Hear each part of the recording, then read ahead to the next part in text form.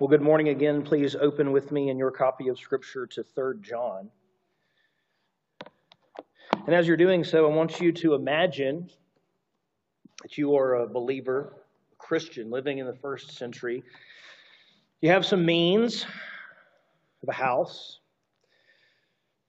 You likely have a house church that meets in that house. You're seeking to be faithful, okay? You're seeking to be faithful.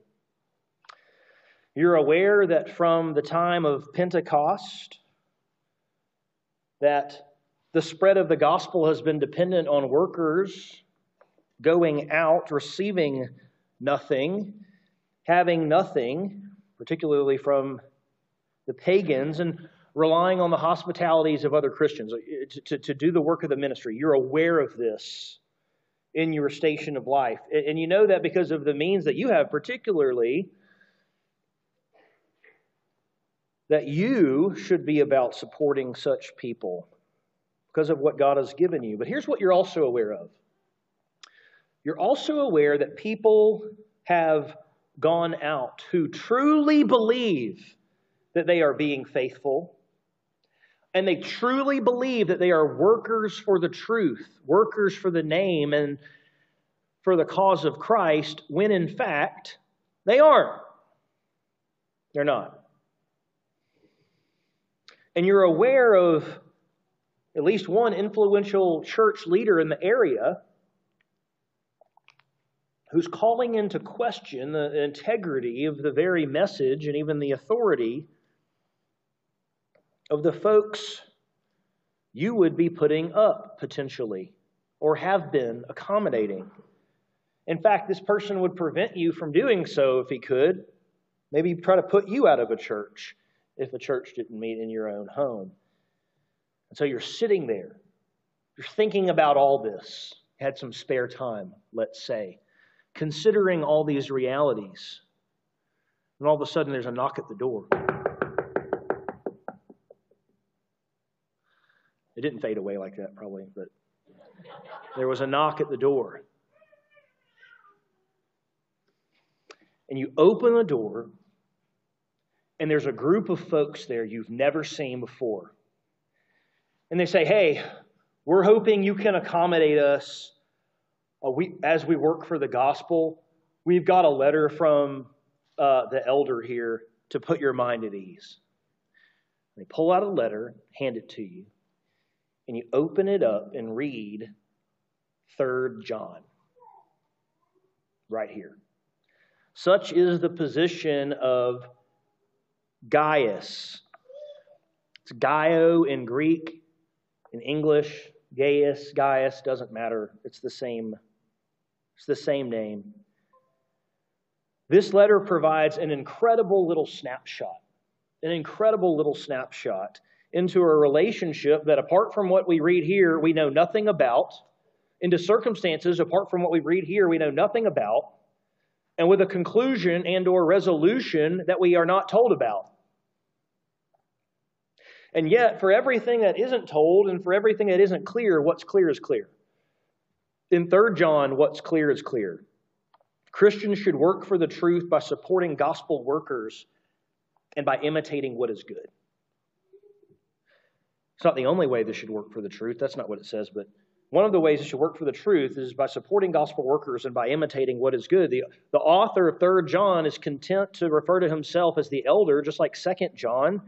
And following our discussion last time where I said 2 John and 1 John probably circulated together and almost certainly were written by the same person, we're going to go with 3 John is also written by the Apostle John. Same region. We can make some inferences from the content about the time frame, but the truth is we don't know exactly when it was written, because this is a personal correspondence to a dear friend of John, someone who he considers to be faithful, the elder to the beloved Gaius, whom I love in the truth. This is not a letter to the churches like 1 and 2 John.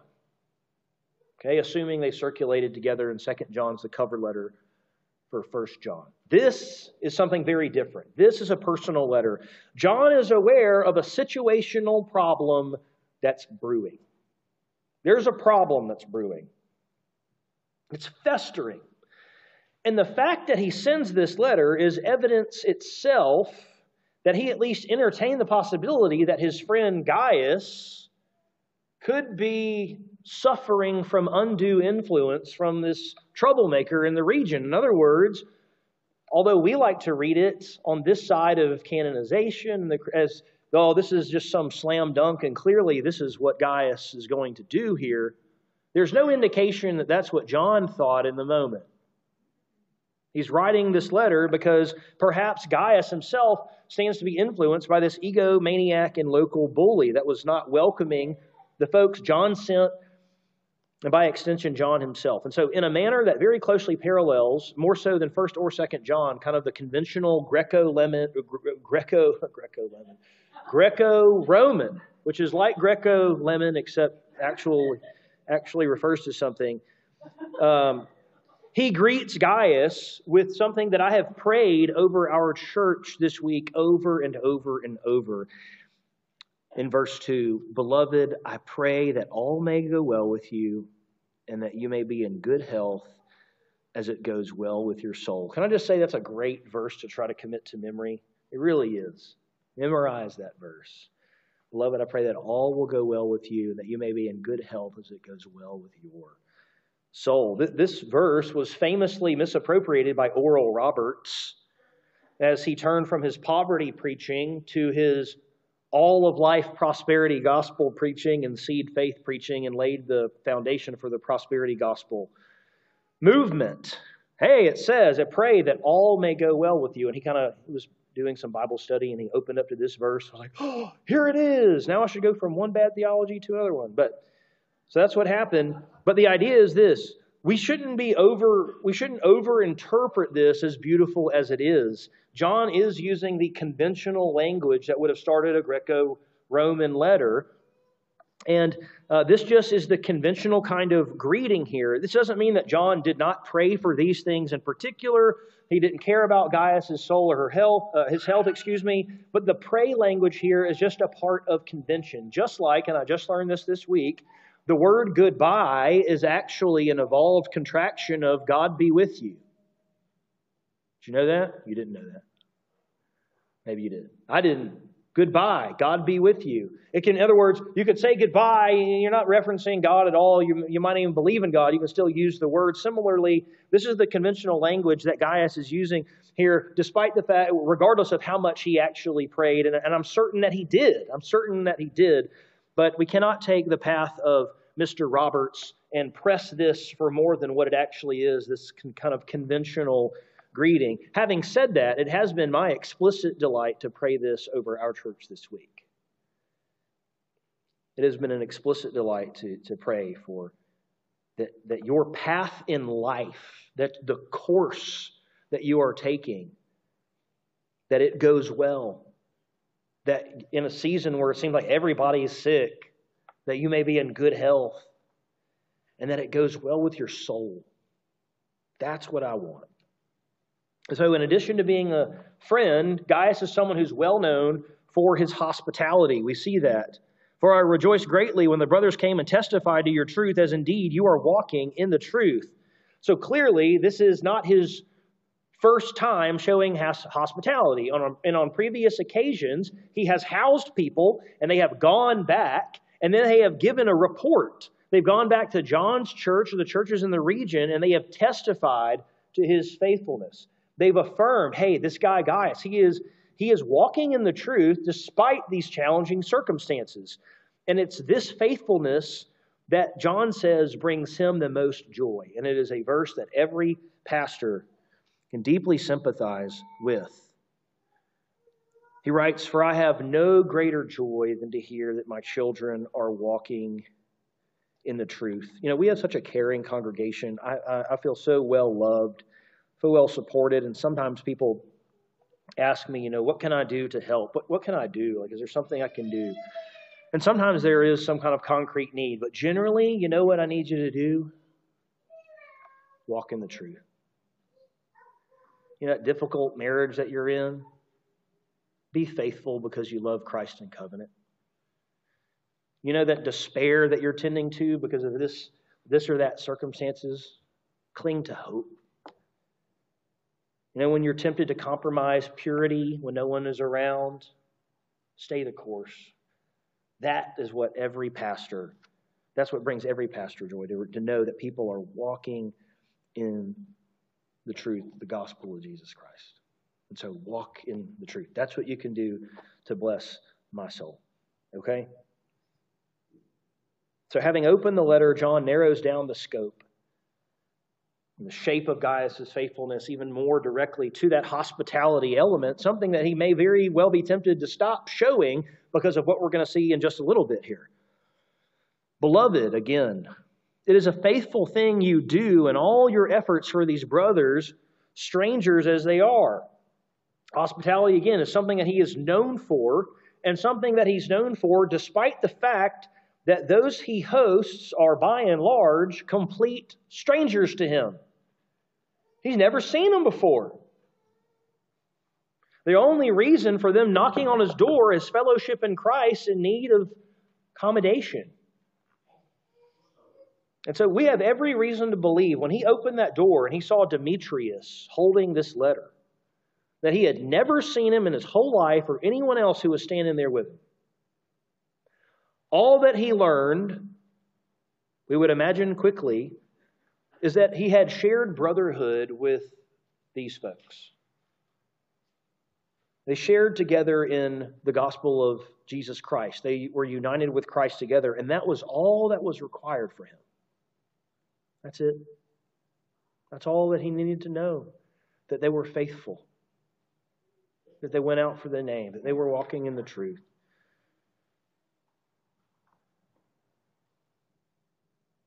It's all that was required for him to be generous, open up his home. And that's what people had reported about him. That's what it says. They testified, verse 6, to your love before the church. You will do well to send them on their journey in a manner worthy of God. These people have gone back. And like, there is a man named Gaius. And I tell you what, man, he is faithful. And he is a servant. And he has used his means to accommodate us so well. The you do well here is not some kind of prediction of how someone's life's going to go. You will do well. It's another convention. It's like, please send them along. He says, please send them along in a manner worthy of God. It's not entirely clear what this means or exactly what it would entail, but at the very least, John is saying to take in and then send out, send back these brothers in a manner that recognizes they have left behind home. They have left behind comfort. They don't have a bag full of money.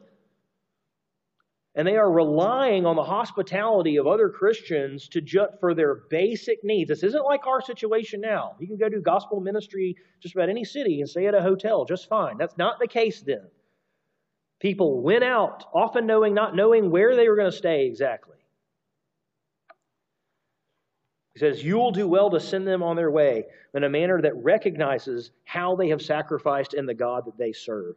And these people haven't gone out to make a name for themselves, have they? They've gone out for a different name. For they have gone out for the sake of the name, accepting nothing from the pagans or the Gentiles. The name here, which is used elsewhere in the New Testament, mostly in Acts, once in Romans, refers, of course, to the name of Christ. This was a common way to refer to the Christian movement, those who were going out, those who belonged to the name. And these brothers had left home they left the comfort of home, for the sake of the gospel of Jesus Christ, for the name of Christ. And in doing so, they know they are not going to accept or receive the help of pagans. Now, pagans is a superior translation here. You've got Gentiles. The ESV has Gentiles. Pagans is a superior translation. It's a better contextual translation of the ethnikos This translation makes it sound like they wouldn't have taken aid from Gentile Christians. They were on like a exclusively Jewish mission around Ephesus. That's not it. The contrast here is between those who are part of the name and those who are not associating with the name. In other words, the idea is they're going out for the sake of the name, and they're not expecting, nor would they even take, aid from those who do not identify with the name. Okay, that is, those of the nations, the pagans. And John provides an important principle then for Gaius, and by extension for us. He says, therefore, we ought to support people like these, the folks he's staring at, that we may be fellow workers of the truth. Okay? So Gaius, unlike the people standing in front of him, he has not gone out for the sake of the name. It's not him. He's there with the house. He's there with the means. He's in the support role. He is facilitating the going out. He is facilitating the work of the gospel. And what John tells him is that doesn't make him second class. It makes him a fellow worker for the truth. He just plays a different role in the operation. To be a fellow worker for the truth is to work for the truth yourself. In other words, like I said last week, this is the exact opposite. This is the same principle, but the opposite side of the coin from last week. Remember last week it was accommodating wickedness is participating in wickedness yourself. Here it is supporting those who are working for the truth. In so doing, you will be a fellow worker for the truth. Same principle, different side of the coin, the positive part of it. And he says, be that, Gaius, be that. He knows Gaius has heard these voices. He knows what's going on. He knows the buzz. He says, be that. Continue on. Well done. Don't be intimidated. Don't give up. So John turns to lay out what is likely the reason he sent this group of brothers to Gaius along with this letter at this particular time. He says, I have written something to the church, but Diotrephes, who likes to put himself first, does not acknowledge our authority. So if I come, I will bring up what he is doing, talking wicked nonsense against us. And not content with that, he refuses to welcome the brothers and also stops those who want to and puts them out of the church. John uses the word church here. It is the standard word church, ecclesia. Somewhere in between Paul's local church and the universal body of Christ is how he uses that here. Somewhere in between. He's not talking about one local church. He's not talking about every church in the world. He's talking about something that he has written and therefore sent. I mean, he didn't write it to read it in his house. He's written and therefore sent something, a letter, to the church. Understood something like the church presence in that region is how I'm understanding that. Okay? The presence of the church in that region. Is he talking about 1st and 2nd John that Diotrephes rejected? Is this a follow-up to that? We just don't know. Is it another letter? We just don't know. But it's a message that he wanted. He said, I've written something to them. He still wants them to hear. But there's a big problem. There's this guy named Diotrephes who apparently doesn't require any introduction. Gaius would have known him. He doesn't say, Diotrephes, oh yeah, remember him? Who's who he is and here's where he's at and all the rest. He already knows. He already knows. He gives a description of what he's doing. And the question here is, what exactly is this guy's problem? You know, what exactly is the problem of Diotrephes? Was he one of the false teachers who had gone out that John mentions in 1st and 2nd John? Maybe so. But the challenge with that is John nowhere calls him a false teacher. And he nowhere calls him an antichrist, which John is very comfortable doing. And we've heard that in 1st and 2nd John. Wouldn't it be odd if he was promulgating the same heresy that we saw in 1st and 2nd John, denying that Christ had come in the flesh, but John doesn't even mention that as a problem. It seems odd. In fact, nothing that we read specifically only in 3rd John would lead us to believe that he had anything but an orthodox Christology. That is to say, a theology of the person of Jesus. Maybe the problem is that Diotrephes is overzealous. Maybe he's a leading figure in this church, and he knows falsehood is going around. And so kind of in the spirit of 2nd John, which he may or may not have read, he just decided, you know what the best practice is here? Just to not accommodate anybody. We can't be sure. Frauds are coming. Frauds are coming among us. People show up. Oh, yeah, we have a letter from the elders. Yeah, you did? Did you write that across the street? I got a letter too, right here from John. This is our letter. Is he trying to defend the good of the church? It's hard to say so. The challenge with that is how John explicitly criticizes him. He doesn't say he's a guy with really good motives, just bad execution. He describes him as a guy who is defiant, who is speaking wicked nonsense. And that's the case regardless of whether Diotrephes was a pastor or whether he was just influential in the church, likely because he had a house church which would allow him to put people out of the church in some sense of the word. Regardless, though, he's an influencer. Maybe he has a bone to pick with John in particular. So he's not putting out people who come in general. He's putting out people who come from John because he doesn't like John because of something. The truth is, we just don't know. We don't know what his problem is, and speculation abounds. But here's what we do know. This man loves his position. Okay? He loves his control. He loves the authority. We can just see him so tickled to have the power to kick people out and act like he runs things. He loves his own prominence. He puts himself first. That's the idea there. Now, the ESV says that he doesn't acknowledge our authority, which is a shameless interpretation of what it actually says, which is just he does not welcome us. Okay? Now, certainly not welcoming those John sent would entail a lack of recognition of John's authority, but that's not what it says. And the reason that's important is because the ESV obscures that what Diotrephes is not doing is the very thing that Gaius is being urged to do, namely, welcome and receive and accommodate those who have come particularly from John. So it is true, again, that in so doing, he rejects them. He is rejecting John's authority and putting himself first, but he is not welcoming people. He's not showing hospitality. He's not showing hospitality. And you can imagine how awkward that would be if you were sent by an apostle down there and you have a letter, here it is, and some local church leader's like, nope, head on back. Like, where are we going to stay? Not my problem.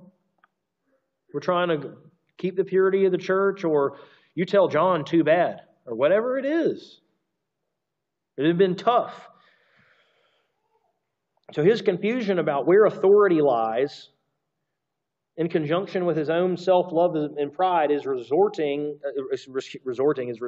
in this unhospitable and even this vindictive behavior there in the church. And that's what John is concerned about. And furthermore, he is spreading malicious lies. He is slandering John and his folks, even as he refuses to extend to them hospitality. And just like the person who isn't content to kind of be absorbed in their own error, they want you to be about it too. That's exactly what he's doing. Not only does he not accept the people from John, he is trying to make sure that no one else does either. It's not his little private theology. It's his thing that he believes he is doing something. We have every reason to believe that he's doing it, and he thinks that he's doing something good. He thinks he's doing something right. We don't have a reason to think that Diotrephes is intentionally being duplicitous. He thinks he's doing something that's going to benefit the church when in fact it's not. He's very passionate, he's very confident, he is passionately and confidently wrong.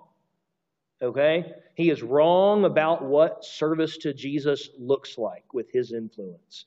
He is wrong about what service to Jesus looks like with his influence, regardless of what story you tell about why he's doing what he's doing.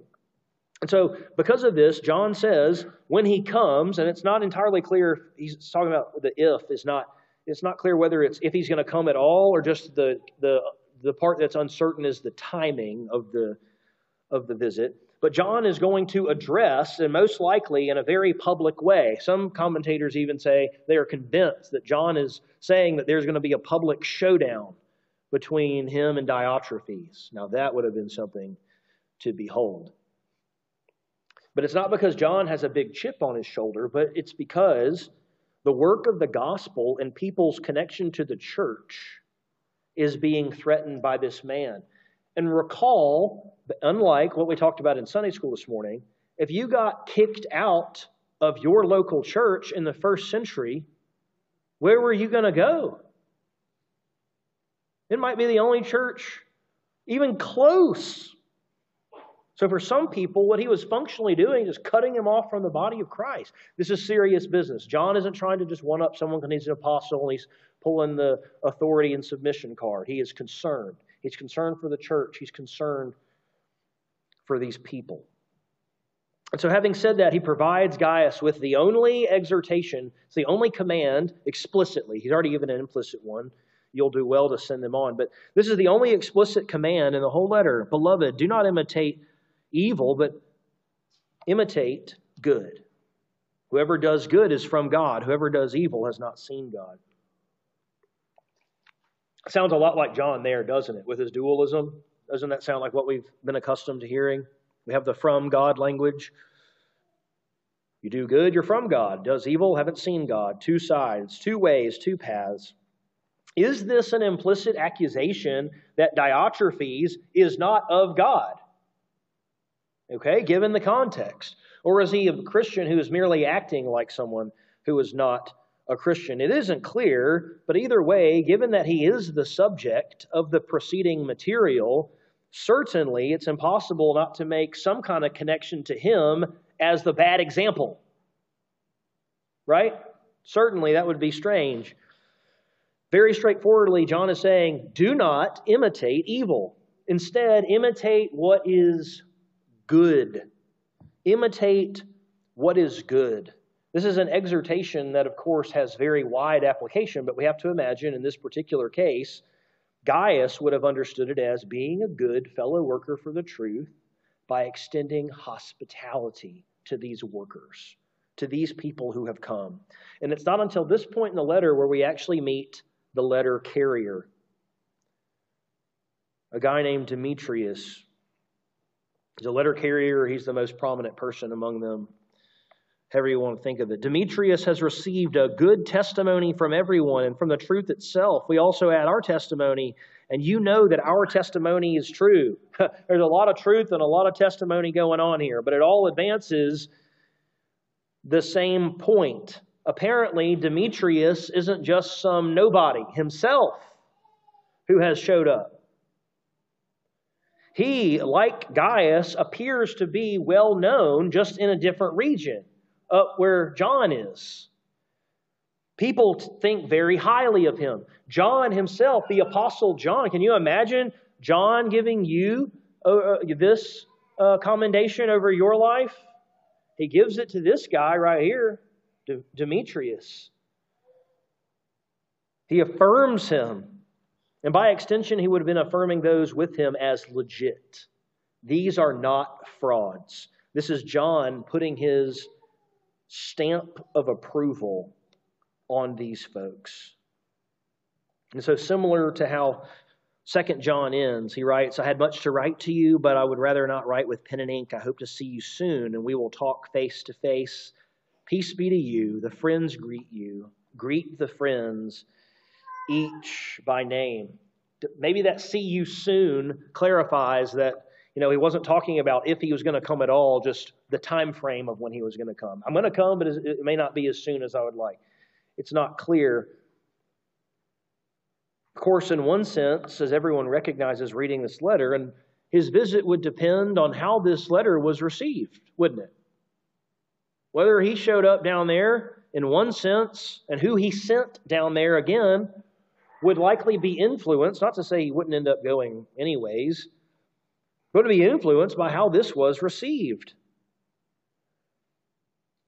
And so in hosting Demetrius and these brothers, he is hosting strangers, but John mentions, surprisingly, because that's probably not how you expected the letter to end, with the language of friends. You probably could greet the brothers. So Pauline, greet the brothers, right? That's not what he says, the friends. He's probably drawing a distinction between brothers, Christians, that he doesn't know, like the people who are in front of him, and people that he knows personally. Your friends send their greetings. And he says, greet my friends down there, each by name. I haven't forgotten about them. I'm still with you all. Christ is with us. These brothers have gone out for the name, but the friends have not forgotten you. What happened here after Gaius lowered that letter? He's now looking at a group of people who are hoping for a positive response. How did he respond? Did he invite them in? Did he shut the door? We aren't told. We aren't told explicitly. However, history has weighed in. Because the fact that 3 John was canonized into the Christian scripture strongly suggests that 3 John stands as a reminder of faithfulness in the face of opposition and uncertainty. And that's our main point. That regardless, Christians should work for the truth by supporting gospel workers and by imitating what is good. Now, I just have 2 very simple things I want to say in application here. Fellow workers for the truth. To paraphrase one pastor, there are 3 options with regards to going out for the sake of the name. Go, support, disobey. That's it. That's it. Only 3 options. Go, support going, support those who are going, disobey. I love when it's that simple. Okay? So, provided we don't want to disobey, we have these 2 options. To go out ourselves, like these brothers have, or to support, play a supporting role, like Gaius does. Both roles featured prominently here in the text. This is one of the reasons we have a very healthy amount of church budget allocated to supporting evangelism, discipleship, pastoral training, and ministries of mercy all over the world, because we want to be fellow workers for the truth. When we read some, and many of you read them as well, some of the updates we get, at least from certain missionaries, I mean, everyone's life in here is a walk in the park compared to some of the stuff that I read. They are in situations where they desperately need accommodation. Sometimes there's no one even around them, but we are trying to partner with them. So you should know that. I mean, and it's not an escape card or something, but if you contribute financially to our church, then you partner with us in supporting the work of the gospel all over the world, on multiple continents and in multiple countries. Of course, your same contributions also support the work of the gospel ministry in this church. It supports my family. I'm keenly aware of that. But there is still reason to ask ourselves this morning about other opportunities that the Lord might bring before us, individually or as families, to further partner with those working for the gospel, whatever that support may look like, including opening up our homes and inviting people in. It's true that the need to open up our homes and be hospitable where we live, the need is not the same. It just isn't. Okay? People who want to come here for the Sing conference as gospel workers, They might enjoy staying in someone's house and saving hundreds of dollars, but they don't need to in most cases. But nevertheless, our willingness to open our homes and be hospitable will tell us something about ourselves, won't it? It tells you a lot of things about yourself and your family, but here's one thing it could tell you. It could potentially, depending on how you think about it, indicate that you lean towards seeing your home, that we lean towards seeing our homes as a castle for the nuclear family to hunker down.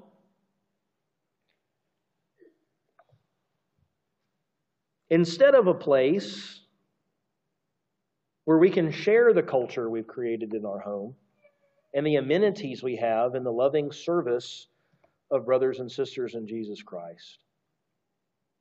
Let me just say, one of the best examples of this is at Christmas. I remember another pastor talking about this as well. And some of you grew up in families like this.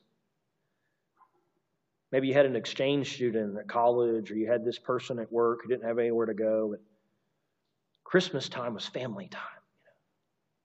The Christmas meal was time for and what that means, of course, is just kind of the nuclear family. You can invite people over to your home, but not at times where you're trying to celebrate the birth of Christ. It's time for family time here. This is where we hunker down together when we do this. And, there is a healthy way to think about your home as a safe haven from a hostile world. There is a very healthy way to do that. But every healthy thing can get unhealthy. And when our homes turn into places where we drive home, pull up the drawbridge, and this is where we don't have to try anymore, where there's no more ministry that has to happen, there's no more this and that. I have reached my castle. And it's not a place where we're inviting people in and say, see how the Lord is, how can we bless you by bringing into the culture of our home, even just the accommodation of a bedroom, perhaps, in the loving service of brothers and sisters in Christ. That's the first thing. The second thing is imitating the good. At one level, this seems like it's so obvious it's not worth mentioning. You don't have to be a Christian to imitate what is good. Or at least to agree with the principle. You might think good is something else, but even people who don't profess Christ don't think you should imitate bad examples of what you're wanting to be. It's just a bad best practice. You don't look at me as an example of how to be a good basketball player. Okay, you look at LeBron James or someone else besides him. But you look at someone who's a good example of what they're doing. But this is qualified with an explicitly Christian understanding of the good, and by a proper understanding of imitating those two things. And I just want to close by talking about it just briefly. The good here is inseparably tied up with John's understanding of truth and love. That should probably come as no surprise to you so far. What the good is inseparably wed to John's understanding of truth and love, which themselves are inseparable. And so it's not imitate what looks good to you. That's not what it is. You can't read the verse that way. It's not imitate what looks good to you, certainly not what feels good to you. You are supposed to imitate what is good according to God's standards. Maybe something looks good to you and you find someone doing it, but it's actually not good because it's undercutting the gospel or it's immoral. And you justify it by saying, look, well, there's someone else doing it. And they seem to be, a decent person or whatever other excuses you make. Now I got an example and here's how I can do this. No, the good on Scripture's terms, particularly here as it's defined by John, truth and love, a love that results in obedience to Scripture and obedience to the commands. The second thing is that when we hear of someone imitating someone else, we often associate something very superficial with that, right? As someone else. Regrettably, for me, but probably only for me, Nick Saban retired this week for those of you who don't care about such things. And almost as famous as that was a wide receiver that he had named Rob Ezell early in his tenure who used to do Nick Saban impressions. Now you can imagine he never did it in front of Nick Saban because that probably would not have gone well. But his Nick Saban impressions are hysterical. And ESPN caught them, and I watched them again this week just so that I could freshen up for this illustration. And he does sound remarkably like Nick Saban in what he does and how he's yelling at the players and all the rest. But it's immediately obvious that he is nothing like Nick Saban at all. It is the most superficial form of mimicry, and it is very funny, but it is the most superficial form of imitation. He's imitating him, but he's not actually like him or even becoming like him. That's not what this imitate is. That's not what this imitate is. John is not asking us to pretend the behavior of other Christians, regardless of how mature they are, regardless of how much good they're doing. He's not asking anybody to pretend, nor is he asking anybody to go adopt the vocabulary of other people or present themselves the same way or use the same phrases or go read the same books and kind of conform yourself to someone else's image. That's not what he's saying. That's not what he's saying. Instead, what he's saying is, find those who are doing good according to Scripture, according to the truth that has been delivered. Find those, okay, and once you have identified those who are doing the good as outlined by the Word, then follow their examples as they do the good, not the personal flavor with which they do it. Because frankly, you're not made to do it their way. It's just not going to be the way you pursue Christ in the particulars and the kind of just the personality even with which you do it is not going to be like me. It's not. It can be just as faithful, more faithful. But it's going to nevertheless be different because we're all different. This is not a call to become like a little version of somebody else in terms of adopting all of their idiosyncratic personality types, their personality quirks, and their reading list and the way they dress, and kind of, I want to be, this is what faithfulness looks like. It looks like the man or woman who, and then you kind of have this ideal picture. No, look at what is good according to the text. Find those who are living like that. And then see how they live like that and how you can live like that as a result without trying to be a clone. And so the question here is this: who do you seek to imitate?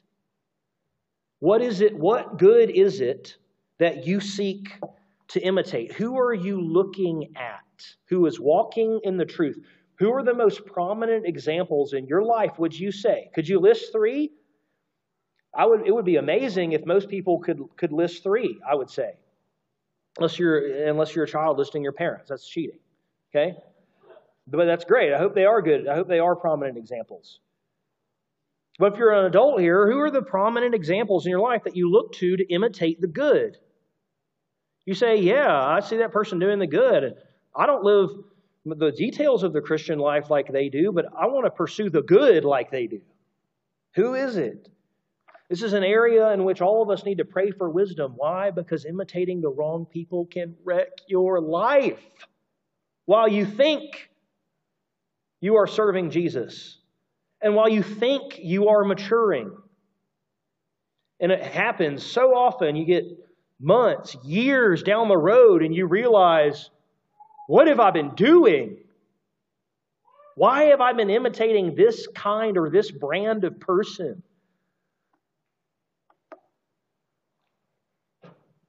Following, imitating the wrong folks has terrible consequences. On the other side, though, imitating those who are walking in the truth and who are doing good, following their example, just getting alongside them can accelerate your growth in Jesus Christ. I want to close with an illustration I think that I've given before about a professor in seminary who was very influential in my theological and personal development.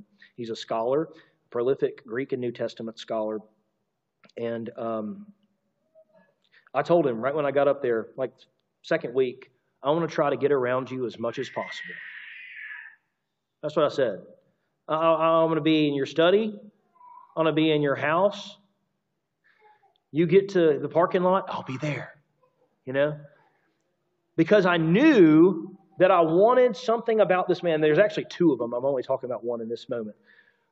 There were two of them, and I wanted them to rub off on me. I wanted to imitate them. I saw their life. And both of them have very different personalities than me. So it wasn't like I was trying to become one of them. I wasn't in it. But I knew that so much more is caught than taught. So what did I want to do? I said, I'm going to just be around you as much as possible. And with shameless disregard, then later it turned to shameful. But anyways, I would just walk in his office while he was writing a letter, sit down at his desk, and just start asking questions. I'd just interrupt the man doing scholarly work. And you know what? He never kicked me out. He didn't. I ended up staying a semester in his home. Who are your prominent examples? Who do you catch things from, even if you're not taught by them as some kind of teacher? May God give us wisdom and grace as we imitate what is good and we shun what is evil. Let's pray. God, we're once again reminded of our weakness and our ability to get excited about the wrong things, be distracted so easily, follow wrong examples, lapse into the who's winning, who's losing, the culture war.